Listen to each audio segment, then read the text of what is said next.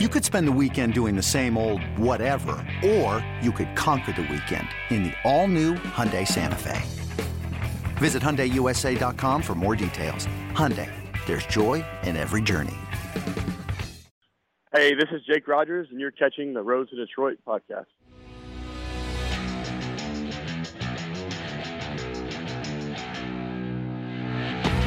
You're on the Road to Detroit, the podcast. Here's your host, Dan Hasty.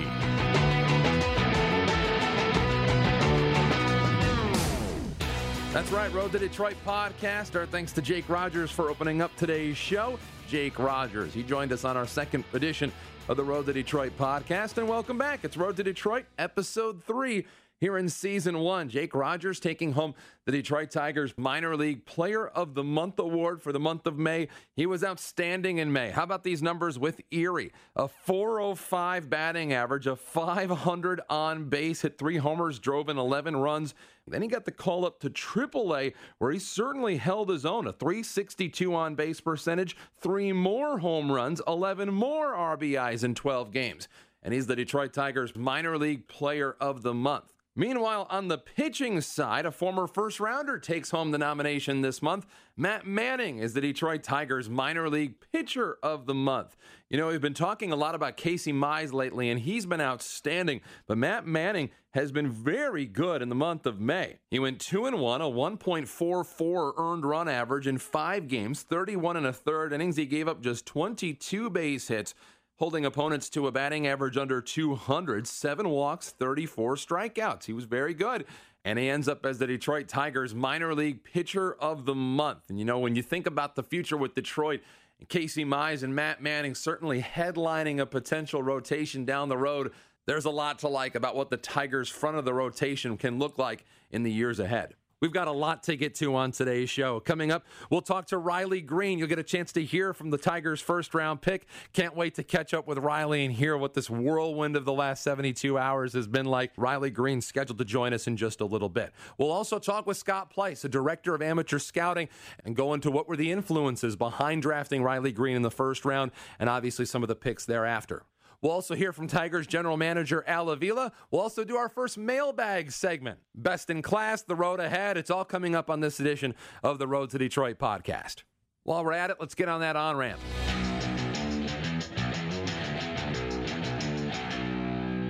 The West Michigan Whitecaps lost 2 of 3 in Lake County to the Captains before dropping the first of a 3-game homestand against the Dayton Dragons. But outfielder Ulrich Bojarski has been named to the 2019 Midwest League All-Star team. Congratulations to Ulrich, who finds himself his very first All-Star nomination. Bojarski's been one of the standouts among Whitecaps players this season. Became the first Caps player to hit for the cycle since Michael Hernandez did it all the way back in 2006 during a Whitecaps game at Burlington back on May 5th. The very next day, Bojarski launched a game-winning 2-run home run to help the Whitecaps beat the Peoria Chiefs by a score of 2-0 on May 6th in West Michigan. Meanwhile, on the other side of the coin for the Whitecaps, Adam Wolf, the left-handed pitcher and the Tigers' 5th rounder out of Louisville last year, he's had a rough start to his season. A little bit snake-bitten for the lefty. He holds a 6.99 ERA. He's certainly better than that. He'll look to bring that down in his next start. Off to Lakeland. The Flying Tigers, or the Flygers, won 2 out of 3 at home against Fort Myers. Before going on the road, they won the first 2 games of a 4-game set against Palm Beach. Brock Deatherage has been coming on strong as of late. 2 for 5 with a pair of RBIs in a Game 2 win over Palm Beach. He's been struggling overall this year, but now starting to pick it up a little bit at the plate over the course of the last couple of days. Meanwhile, Tarek Skubal, who can throw it as high as 96, 97 miles per hour, he was outstanding against Fort Myers back on June 1st. 5 innings, 3 hits, 8 strikeouts. And out of the bullpen, Max Green has an ERA under 1 in his last 18 2/3 innings. He's been outstanding for the Flying Tigers of Lakeland. Off to Erie. Looks at Zokar, deals 0-1. Eves swings and sends it out to deep right field. Maribel looks up. That ball's gone! Touch 'em all time. Cody Eves, a walk-off 3-run home run here in the bottom of the 11th inning. His second home run of the game, and the Seawolves take down the Rubber Ducks here in Game 2 of the doubleheader. An 8-5 final here at UPMC Park. Greg Gagne on the call. Cody Eves, a 3-run shot. That was the last pitch he swung at in Double-A. The very next day, he was in Triple-A Toledo. Congratulations to Cody Eaves. The Erie Seawolves took 2 out of 3 against Akron before coming home to drop 2 straight games against Altoona, but there certainly were some standout performances here. Casey Mize won 6 scoreless innings, allowing 6 hits, 5 strikeouts, and a 4-1 win over Akron. He just continues to deal. Cole Peterson, who was playing in High A Lakeland to begin the season, is now up in Double-A Erie, and he's hitting .353 since his call-up. You will be hard-pressed to find a better defender than Cole Peterson. He has been phenomenal with the glove pretty much ever since he's gotten into the system, and we talked a little bit about him last week on this Road to Detroit podcast, but he's starting to come around with the bat a little bit, and that's making him a really interesting prospect. Meanwhile, Matt Manning did struggle this past week, game 1 of a doubleheader against Akron, went 5 1/3 innings, gave up 3 runs on 5 hits, a couple of home runs, took a loss for the Seawolves. Over to Toledo. The Mud Hens ended up taking 1 out of 3 at home against Charlotte before winning on the road the first 2 games of a 3-game series at Columbus. Willie Castro just continues to hit. A 4-game hitting streak, 4 runs batted in. Overall, he's hitting .368 over his last 10 games. Daz Cameron, 1 for 4, had a home run in one of the games against Columbus, has 2 homers in his last 10 contests, but he's showing flashes so far after a really strong spring training. He's still on that learning curve, but he is starting to figure some things out in Toledo. Victor Reyes is on a 4-game hitting streak. He's hitting .417 in his past 10. That's a look at Toledo. There's the on-ramp.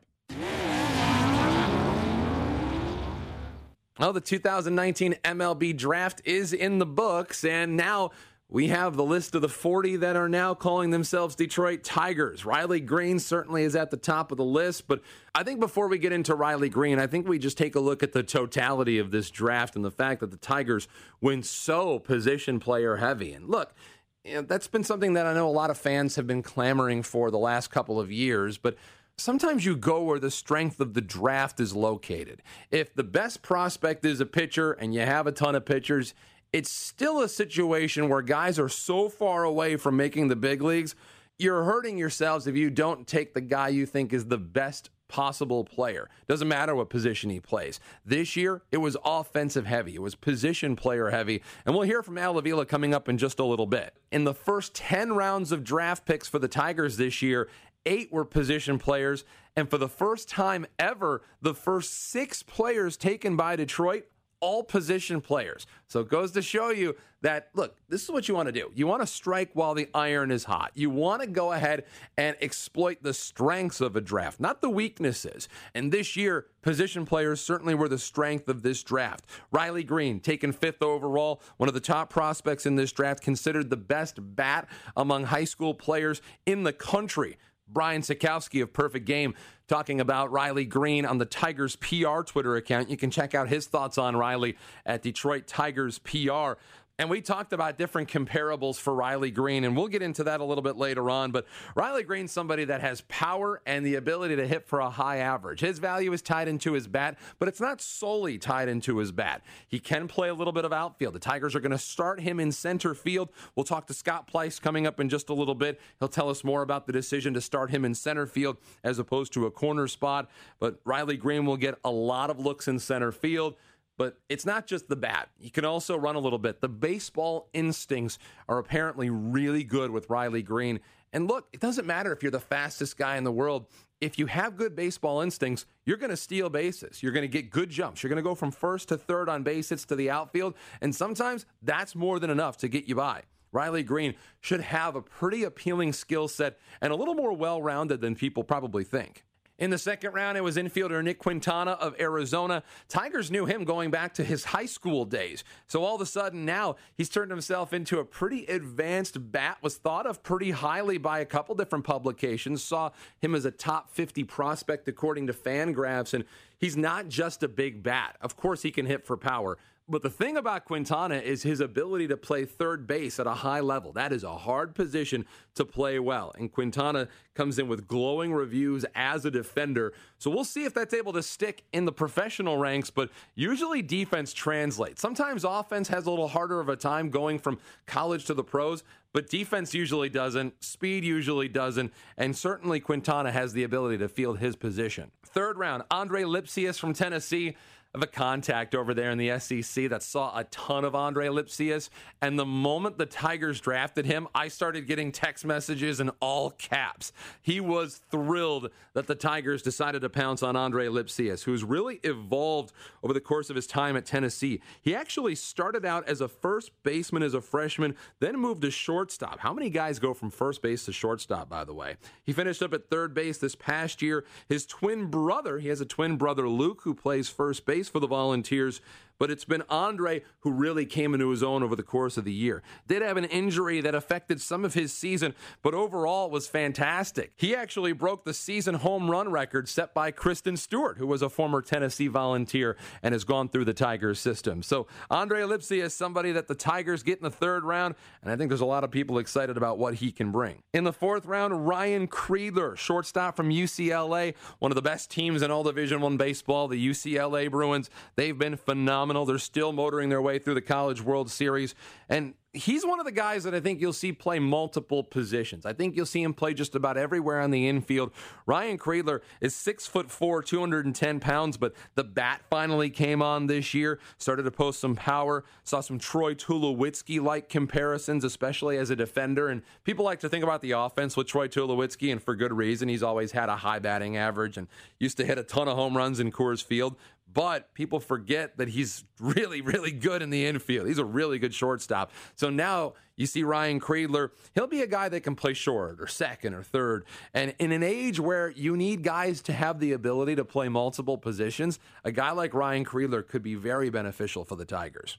In the fifth round, another big bat, Bryant Packard, an outfielder from East Carolina, actually is playing a little bit more in the corner infield. He's the American Athletic Conference Player of the Year. Tons of school records over the course of the last couple of seasons, but a .400 hitter with a .500 on-base percentage, one of the better hitters college baseball has to offer. So once again, here we look, another guy, a position player with a big bat. Tigers certainly going all in on as much offense as they could find this year.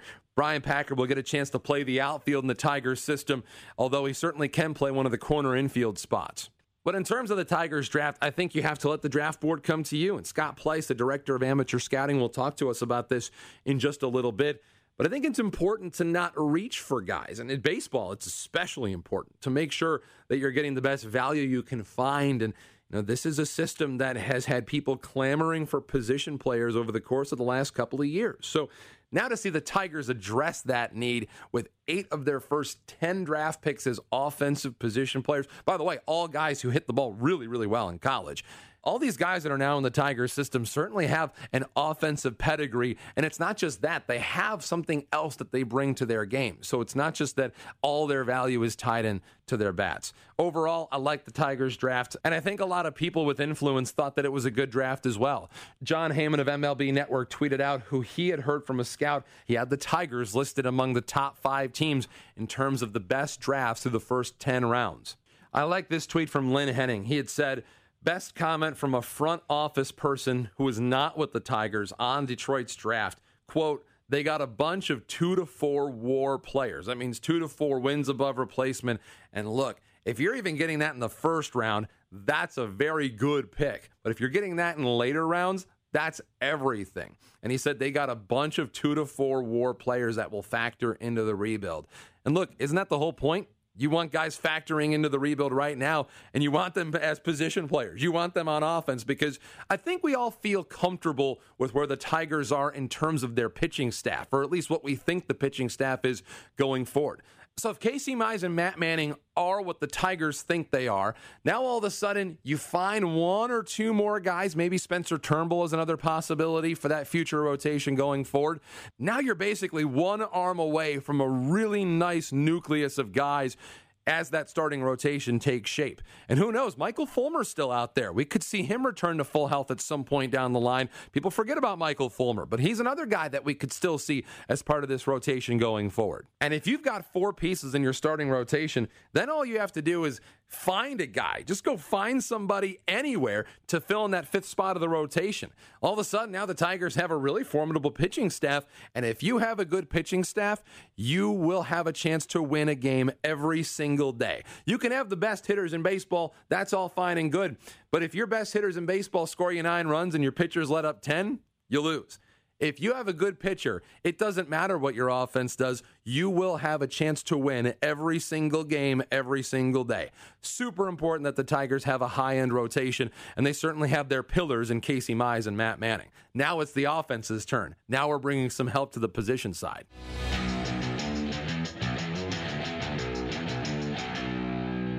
The Road to Detroit podcast continues. Riley Green joins us. First-round pick of the Tigers at number 5 overall. Congratulations, Riley. Pretty crazy week, huh?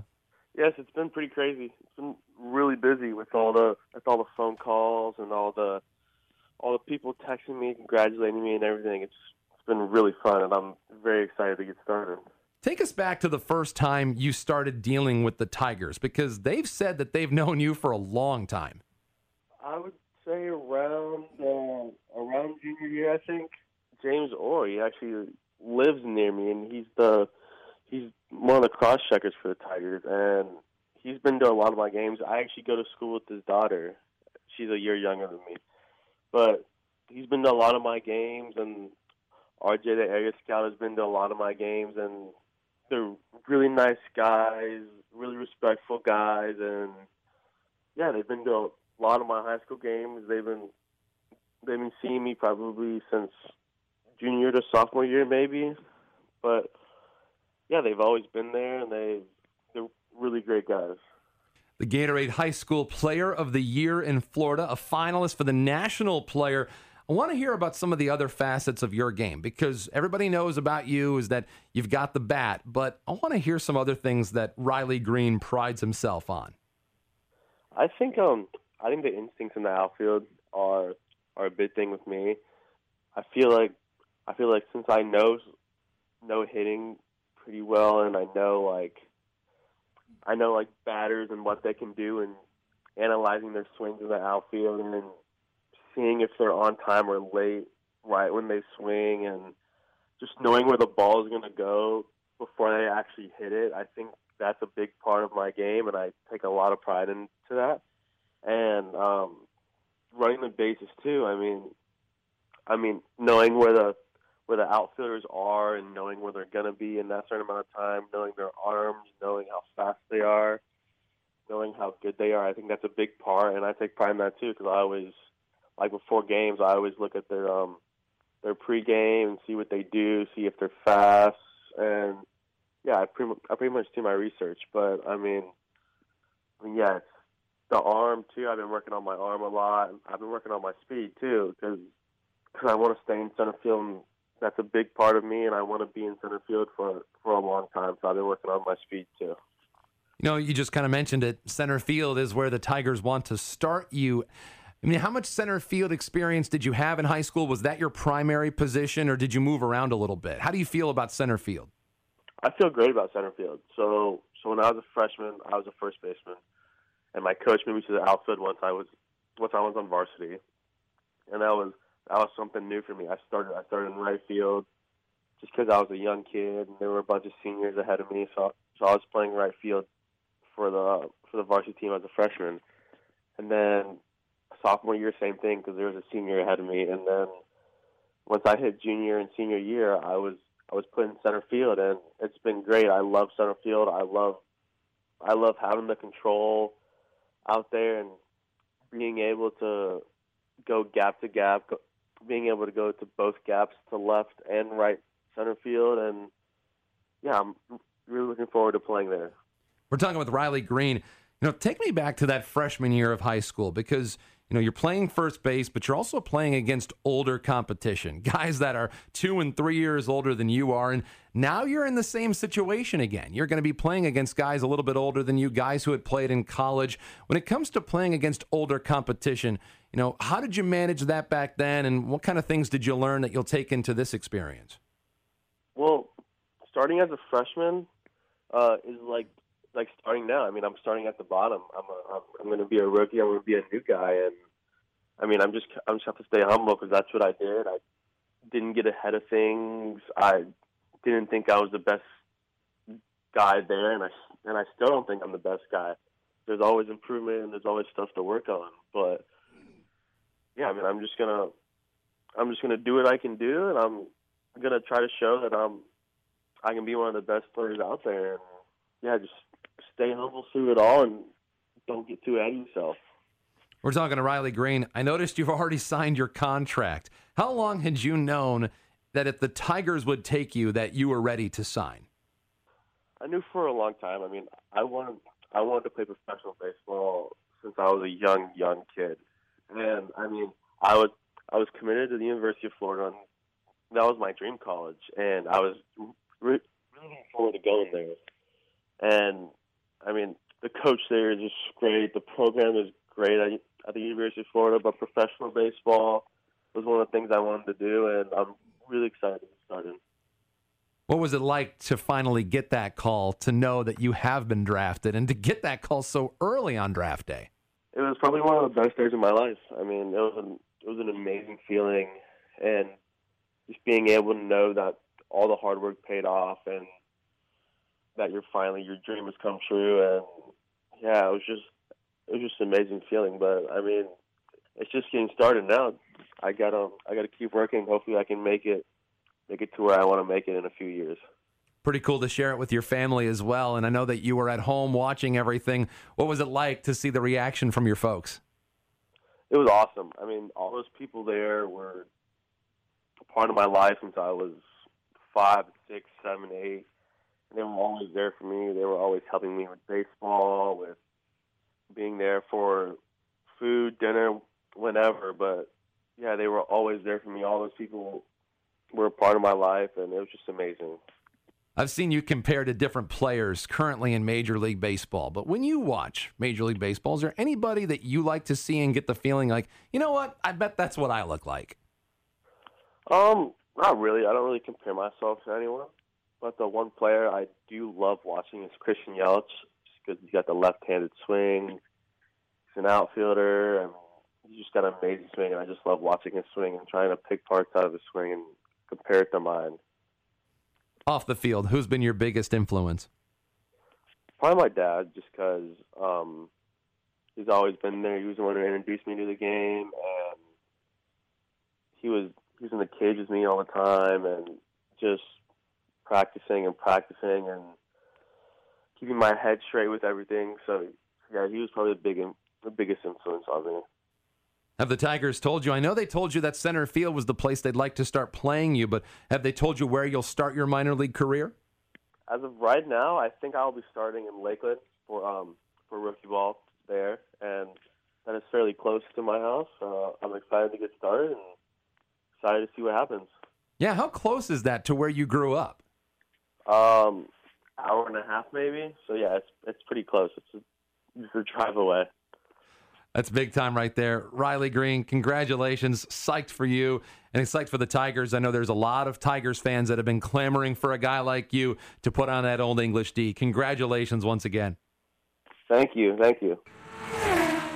Time now for this week's Best in Class. Let's crown the top performance from the entire Tigers system this past week. Of all the players in the Tigers system, this one certainly made noise. Victor Reyes, the Rule 5 pick of the Tigers last year, was absolutely on a tear the last couple of days as the Toledo Mud Hens played at Columbus. How about these numbers? From 3 games, 10 base hits for Victor Reyes. He's been unbelievable. 4 home runs in his last 2 games, 11 runs batted in his last 2 contests. Well, Victor Reyes is red hot right now, and he's finally starting to hit for a little bit of power in AAA. That's something to keep an eye on. This year alone, 8 home runs in AAA. In his career before this season, he only had 12 home runs. The Tigers have said about Victor Reyes, sometimes with guys like Victor Reyes, the power is the last thing to show up. Well, here we are, and we're talking about 4 home runs in 2 games and 8 on the season for Victor Reyes.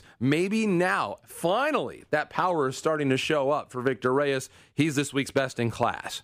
Let's do the mailbag. This is the mailbag. This is our chance to interact directly with you. We'll cover it all. Find me on Twitter at @DanHasty. We'll take questions for the mailbag every so often. Nate Wengler's our producer. I think you've got the first one. All right, Dan, our first question is from Brandon Pizarski on Twitter. He asks, what are some early comps to the Tigers' first 2 draft picks? What will be the greatest development challenge for each moving forward? Thanks, Brandon. We'll go with Riley Green, and we'll obviously have to start there. The 5th overall pick for the Tigers, already signed to his professional contract. Riley Green has garnered some comparisons to a couple of different guys.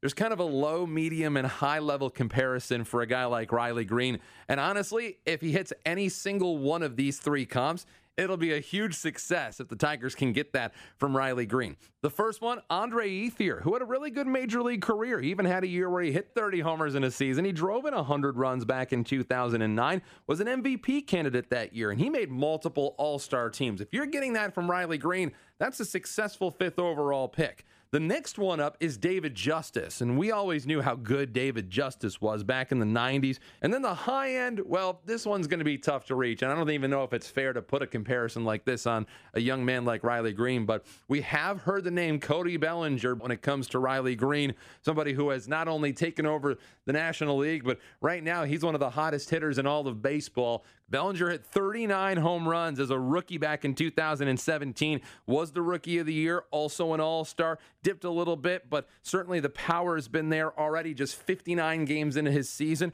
he produced 20 home runs and leads baseball with 54 runs batted in.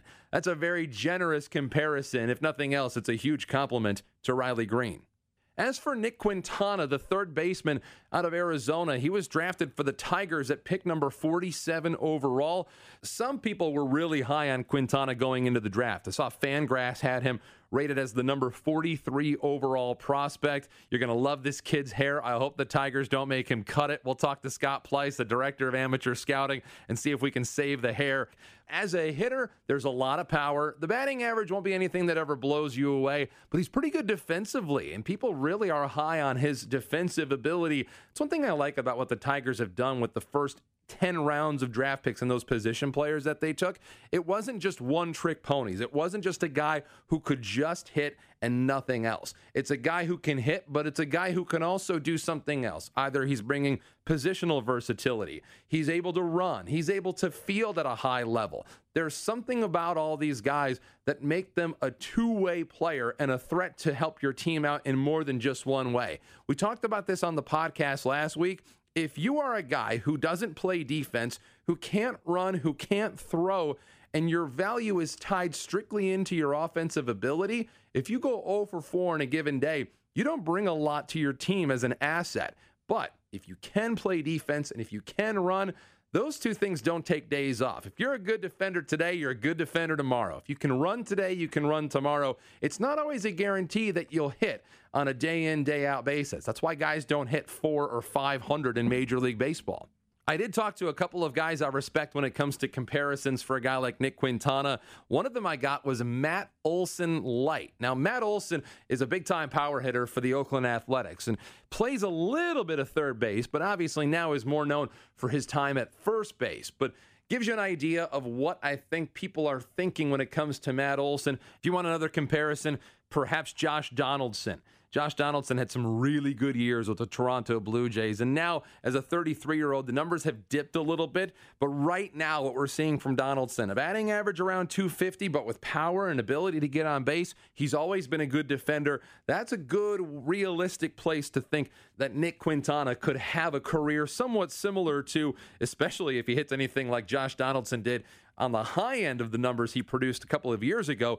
That'd be a really good bar to reach for a guy like Nick Quintana. Next question. Next question comes from Nick Holiday on Twitter. He asked, who has the closest relationship in the minor leagues? Anyone bonding on their journey to the D? Maybe like the next Lou or Tram. Well, let's not put Lou or Tram on these guys quite yet. That's a long mountain to climb. But I will say there is a couple of guys who became instant friends when they got drafted into the Tigers system. And that's Cody Clemens, who was drafted by the Tigers in the 3rd round last year from Texas, and Brock Deatherage, a 10th round pick of the Tigers back in 2018 from NC State. These guys were joined at the hip the moment they got drafted.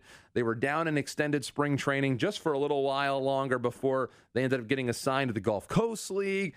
They got drafted and hit the ground running. Cody Clemens was assigned directly to West Michigan, and he met Brock Deatherage not too far after Brock Deatherage was hitting 3 home runs in his first game as a professional and then a grand slam the next day. He ended up in West Michigan pretty quickly, and he and Cody Clemens got to know each other really well. Case in point, when Cody Clemens' father and the great Roger Clemens came to West Michigan last season, he threw batting practice on the field in West Michigan to Cody Clemens. The only other player that was taking batting practice with Cody was Brock Deatherage. And the fact that those two are in Lakeland, I can guarantee that those guys are rooming together. Those guys are going out all the time. Those are probably two of the closest friends in the entire Tigers system. Cody and Brock, you can almost never see them apart. Next question. All right, next question comes from Tom Lacombe on Twitter. And he goes, with Riley Green being drafted, who in your mind ends up being a long-term option in center field in Detroit? We know Daz is knocking on the door already. Parker Meadows will likely be on his way. Who in your mind sticks in that position? You know what? I think in today's day and age, you just need to have as many athletes as you possibly can. The days of the big, bulky right fielder who hits 30 home runs are over. I think you need to still have that type of offensive production, but I don't necessarily think that a guy needs to fit a certain profile to do it. I mean, you know, we've heard some rumblings in baseball about teams taking players who can play multiple positions. And we've seen the Tigers take guys who can play all over the infield. And now I think they're just fine if they have 3 really athletic outfielders. I mean, and there's a huge advantage to be able to pluck a guy from left field and allow him to play center field. That's a huge advantage if you have guys that can play center field just as easily as a corner spot. The Tigers are said to want to try Riley Green as a center fielder, and obviously Daz Cameron's in the system, and Parker Meadows is in the system. And look, it's one of those things where you cross that bridge when you come to it. If the Tigers have 3 great center fielders, they'll find a place to play 3 great center fielders. If that means they're playing all over the outfield, then so be it. Because at least then, in that vast outfield at Comerica Park, you've got 3 really good guys patrolling the outfield. And again, there's another huge advantage to having really good athleticism in your outfield. Next question. Next question comes from Steve Butts on Twitter. Who was that? You heard what Steve Butts. Very good. Who has been your biggest surprise on the Whitecaps, either current or former, and have you ever stood next to Hugh Smith? I have stood next to Hugh Smith before. Every time I try to type his name into the computer, I accidentally retype and it autocorrects to Huge Smith. So, it all kind of makes sense when you look at it like that. But Hugh Smith, yeah, he's a big dude. 6'10" when he was drafted, and a guy that the Tigers think can throw triple digits at some point. You asked about the most impressive Whitecaps player. Did I hear current or former? All right, so current, I think Ulrich Bojarski. We talked about him already. Ulrich Bojarski, the Whitecaps All-Star representative for Class A West Michigan, off to a great start this year. He's leading the Whitecaps in just about every important offensive category. No surprise to see him selected to the All-Star team. Glad to see he was named a starter for the Midwest League's Eastern Division, so that'll be a nice accolade for him. He's been really impressive this year. And some other guys, Nick Ames is a first baseman from UNLV who ended up going up to Lakeland, and he really just tore the cover off the ball with the Whitecaps. He had an on-base percentage over 420, and he found his way to Lakeland in short order. So he was impressive as well. In terms of former Whitecaps, gosh, there's so many guys that have come through West Michigan now. You know, I'd be remiss, and I do think there's still so much talent in the right arm of Joe Jimenez. Back in 2015, Jimenez was the everything to the bullpen for West Michigan. He's the biggest reason the Whitecaps won the Midwest League title back in 2015. There's an old adage that says, in the playoffs, you get to find out which relievers the managers actually like. And Joe Jimenez was out there just about every single day in high leverage spots. So, look, we're talking about a guy, and I know he's been off to a slower start this year, but Joe Jimenez is a Major League All-Star. He's a Major League All-Star. He ended up striking out Brandon Crawford last year in the All-Star game. He got a nod, and he had a phenomenal first half to the season last year. I do think it's a matter of time before we see that Joe Jimenez once again in Detroit. So I'd say all time, he's probably the most impressive player I've ever seen come through West Michigan. Next question. Next question comes from Brandon Kerr on Twitter. He goes, first off, he loves our podcast. He says, thank you. Love the new podcast. The Tigers have 7 minor league teams with 3 of them on short season. He goes, why so many? Do the short season teams have a complete roster change each year with 30 rounds of draft picks? Do other clubs have as many teams? I mean, so to give you an idea, West Michigan in 2018 and 2019 have very few of the same players this year as they had last year. And the goal is to move these guys quicker. And now, especially when it comes to how the Tigers front office looks to be operating, they're moving guys a little bit quicker. And Dave Littlefield has acknowledged that to us on this podcast than they have in past seasons. So, yes, there are 3 short season leagues. There is the Connecticut Tigers in the New York Penn League. There's the 2 Gulf Coast League teams, the East and the West. The Tigers used to have a Venezuelan Summer League team. That's no longer the case as that league was shut down. So the Tigers added a second Gulf Coast League team.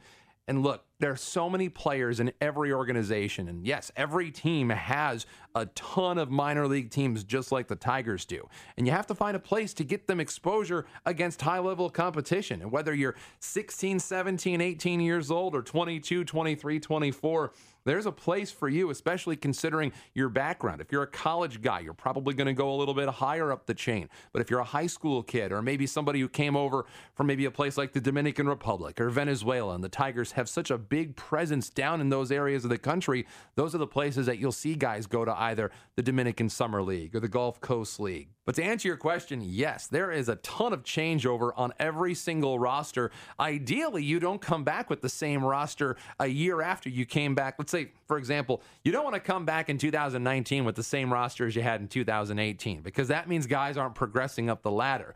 And even if they didn't set the world on fire where they were, you have to keep them on a certain timeline because at some point you can't be 3 or 4 years older than the guys you're playing at a specific level. You have to continue to compete at higher and more advanced ages the higher you go through the minor league system. So yeah, there's always changeover. And, in the minor leagues, we're always so used to a whole new batch of players regardless of what team we're talking about. So, players come in, players go out. We see them for just a very short time, but usually they get themselves up the ladder in a hurry, or sometimes they'll spend a little extra time as they try to figure their way through the professional ranks.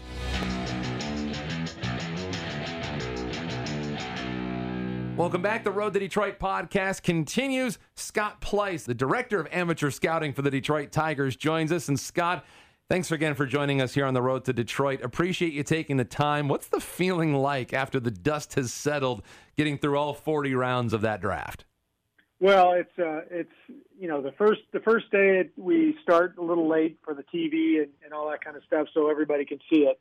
So it starts a little late on the East Coast. So we go from 7 to basically midnight, and then all the work we did, 10 days in while we're down in Lakeland before the draft starts, the whole board blows up, and we put it together again after that, after taking 2 selections, and then we go to the second day, which is 3 to 10, and then the third day is 11 to 40. But so it goes fast.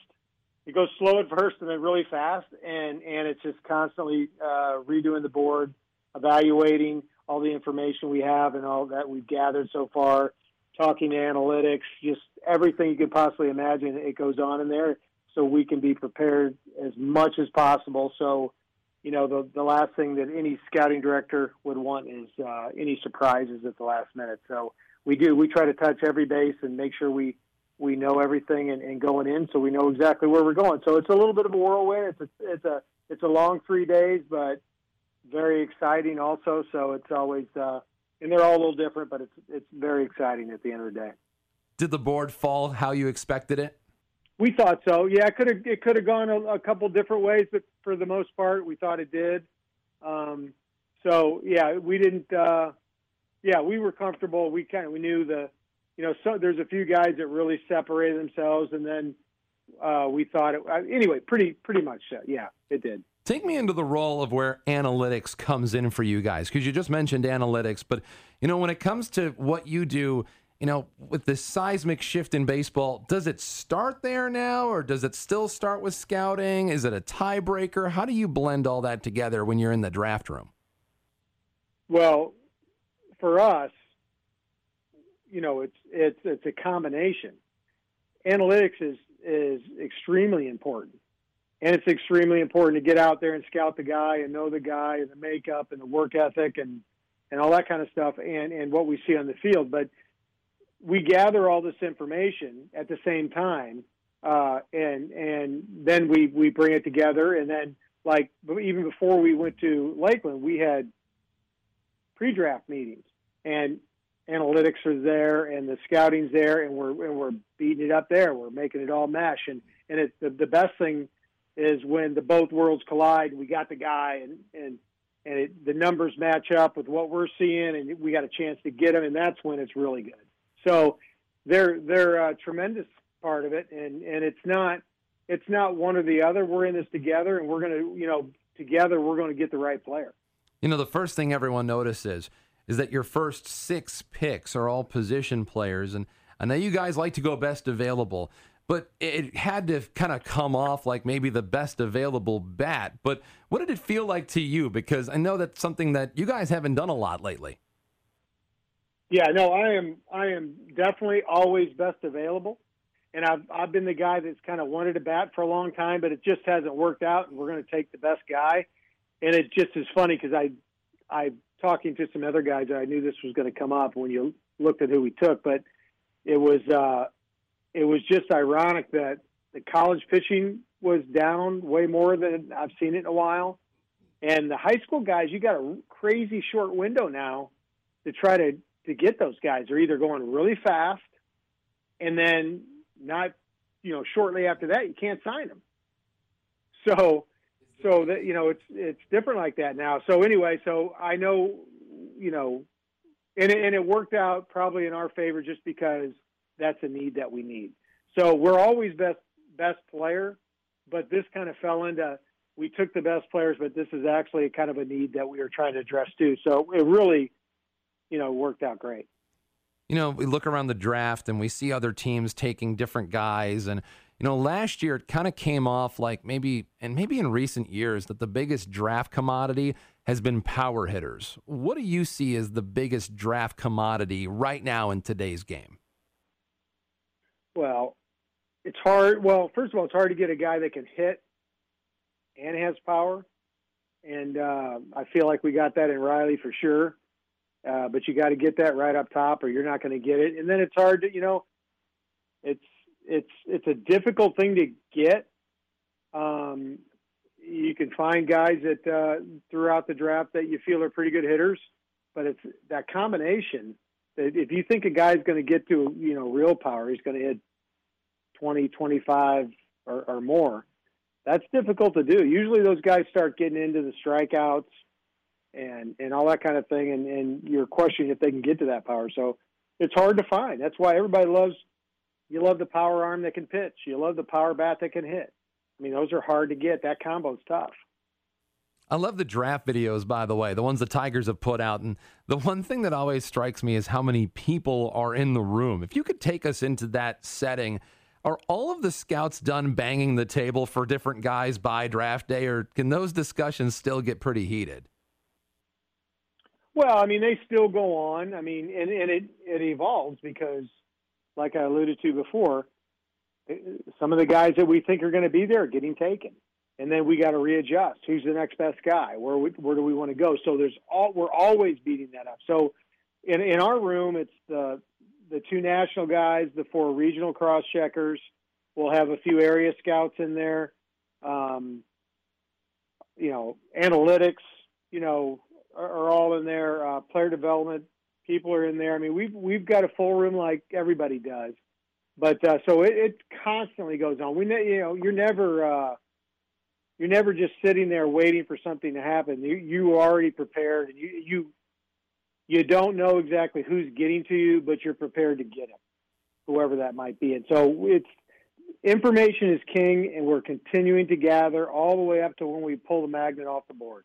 Let's talk about some of those magnets you pulled down. We have to start with Riley Green. We just talked to him, and I'll tell you what, talk about a kid who knows this organization as much as anybody who I guess hasn't been a part of it until just now. I know you have the area scouts and cross-checkers, but considering the history that the Tigers and Riley Green have, I'm sure you've seen him for quite a while now as well.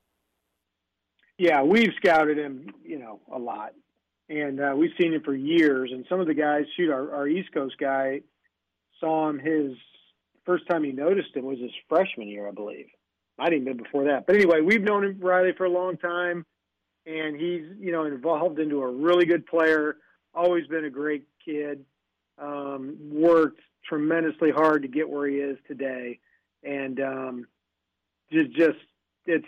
one kind of worked out. We were really, our East Coast cross-checker, James Orr, one of his daughters goes to the same school. So, we kind of got I don't know if you want to call it an inside scoop on it, but we've known Riley for a long time, and we know what he's all about. So it kind of, the talent and what we know kind of worked our favor there.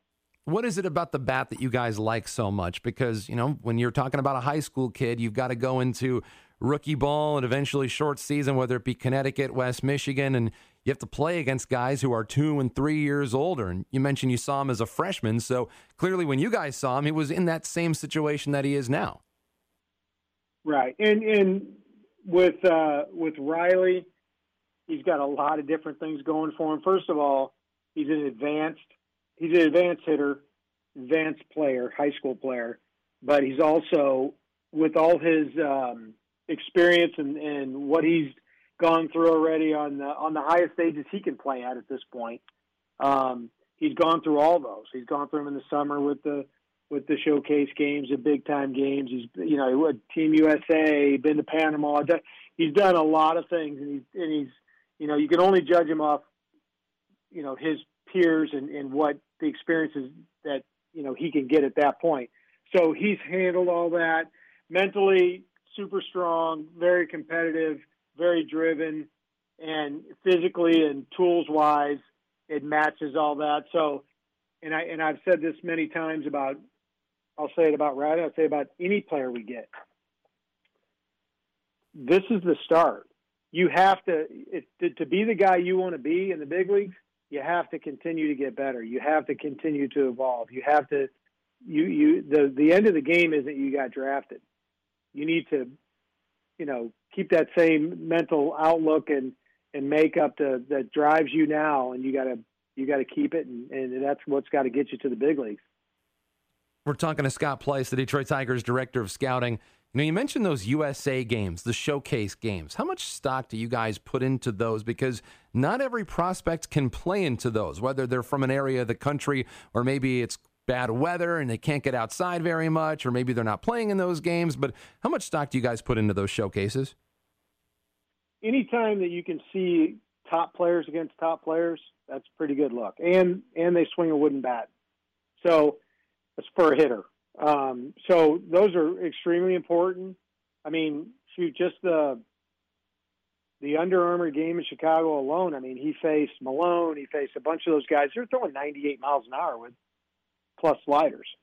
I mean, so, if you can handle your own on those guys, I mean, you're already so advanced.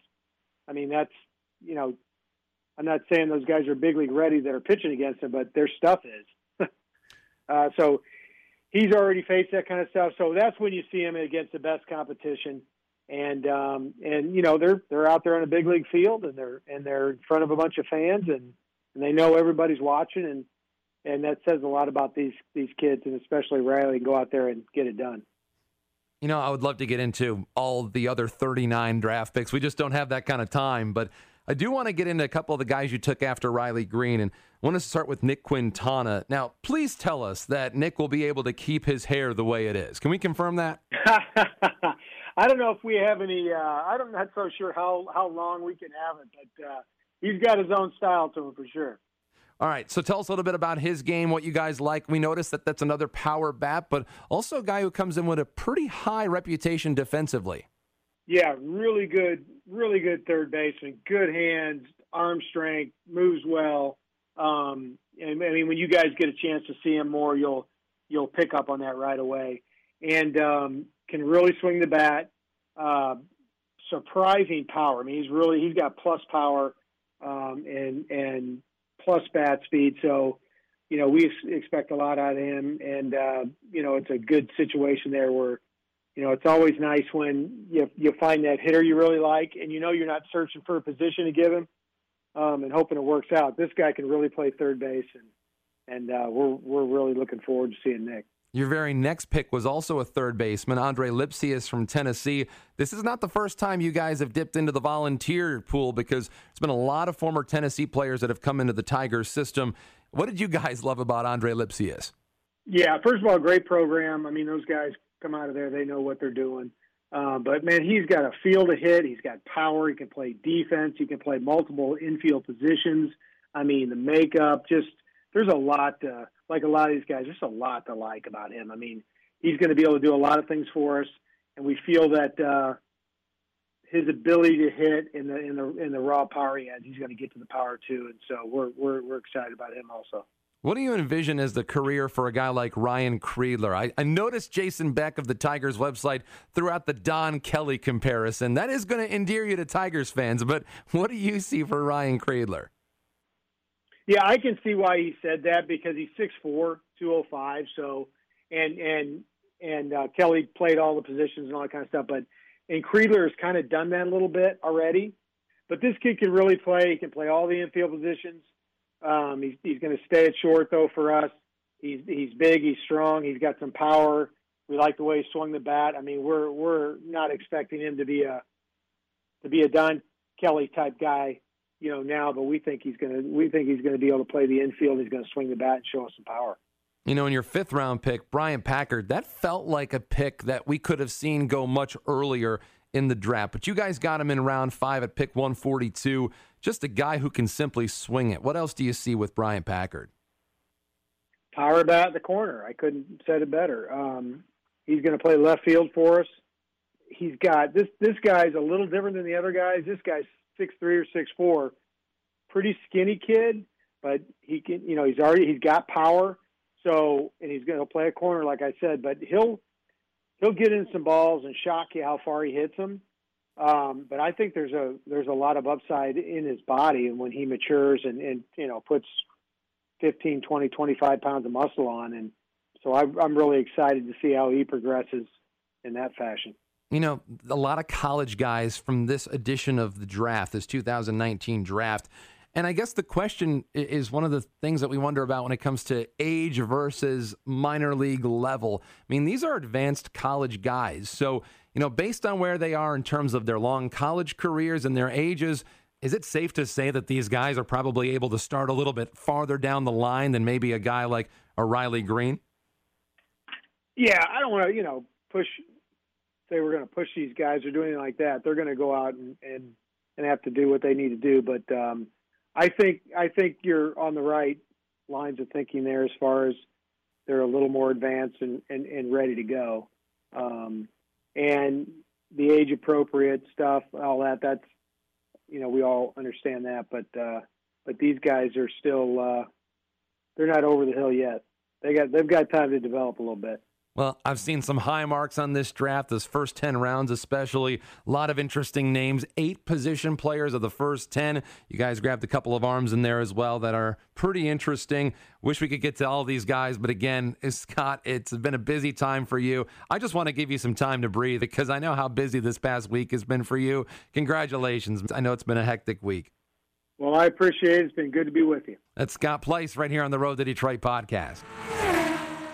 Tigers general manager Al Avila sat down with Fox Sports Detroit, talked a little bit about the draft, some thoughts now that the dust has settled. Al Avila acknowledged that in a draft stacked with position players, they wanted to strike while the iron was hot. Well, like we had mentioned before even coming into this draft, we knew that it was going to be hitting heavy. So that's really kind of the reason I took this course. We felt all along that picking 5, there was going to be a good hitter for us at 5, and then after the draft, there was going to be some more position players available, more so this year than years past. You get the idea that they've wanted a young bat like this for some time. With a pick so important to get right, Avila mentions that the Tigers have known Riley Green for years. Well, I got to say, it's probably the most information and the closest we've been to a player for years. Knowing a player on and off the field, this is probably the closest we've ever been to a player in a long, long time. The second-round pick, Nick Quintana, is kind of similar, and it was one of their first-round draft possibilities that led them to their second-round pick. Well, with Quintana, we were actually pretty lucky because when we went out to the West Coast, and it was actually in Arizona, we went out to see Vaughn. Quintana was playing third base, and we got to see him very well. But he's also another player that we have known and we have seen him play since he was in high school. So we have a lot of track record and history with him also. Quintana certainly could be a fast mover within the system. He was playing tougher competition in the Pac-12 than he might play in any of the rookie leagues. This is what the Tigers GM thinks they're getting in Quintana. He's a guy that, if you see him physically, he's not a real tall guy, but he's a very strong guy, quick twitch kind of muscles. He used to be a shortstop. He could probably go back there and play shortstop and even second base, but he's really outstanding at third base defensively. He's got a lot of power in his bat. He's got a quick bat. He's very athletic, so we're pretty excited about him. We think we have a well-rounded player there. Our thanks to Fox Sports Detroit. That was Tigers general manager Al Avila. Now time for the road ahead. As always, it's a preview of what we need to keep track of in the coming week. For West Michigan, it's Bowling Green, the Hot Rods over the course of the weekend. And that means Wander Franco. He's one of the best prospects in all of baseball, the best position player prospect still playing in the minor leagues. Wander Franco, the number 4 overall in Major League Baseball, according to MLB Pipeline. He's been awesome in his last 10 games, batting .462 with 2 homers and 9 runs batted in, 8 multi-hit games. Wander Franco is must-see minor league TV. So Bowling Green against West Michigan as they start a 4-game series on Friday. In Lakeland, Tarek Skubal gets the start in the finale of a 4-game series at Palm Beach. They'll return home for a 3-game stretch against St. Lucie. Tarek Skubal has been great this year. Skubal a 3.42 ERA with 64 strikeouts and a walks plus hits per inning, just barely over 1. Against that St. Lucie team, over to Erie. We always want to know, when's Casey Mize starting? When's Matt Manning taking the mound? Casey Mize gets the start, at least scheduled for Game 1 on Friday. Then Matt Manning is scheduled. He'll take the bump in Game 2. That's scheduled for Saturday. Down the freeway over to Toledo. The Toledo Mud Hens take on the Indianapolis Indians for a 5-game series starting this weekend. Top Pittsburgh Pirate pitching prospect Mitch Keller, that's not easy to say, will get the start on June 7th against Toledo. He's 5-1 this year, a 3.40 ERA, 61 punch-outs in his last 10 games. Did get the call up to Pittsburgh, but saw his ERA go up to 13.5 before he went back down. Just a quick cup of coffee. He'll certainly be back in short order. That's the road ahead. That also wraps up Episode 3 of the Road to Detroit podcast. Our thanks to everybody who makes this podcast go. Don't forget, you can follow the Road to Detroit on Twitter at Road to Detroit. You can follow me as well at that Dan Hasty. Lots to look forward to over the next couple of weeks. We have the trade deadline. We have International Signing Day. We'll have more minor league all-star nominations. Lots to look forward to as we move into the summer months of the Road to Detroit podcast. Again, if you like what you hear, click the subscribe button. We'll go straight to the Detroit Tigers themselves. Click subscribe and you can have access to every single Road to Detroit podcast. On the next edition of the Road to Detroit podcast, I think we'll get a little more team-centric, get a chance to dig in to the individual levels of the Tigers minor league system. So that'll be something to look forward to coming up next week. For our producer, Nate Wangler, my name's Dan Hasty. This has been the Road to Detroit podcast, Episode 3. We out.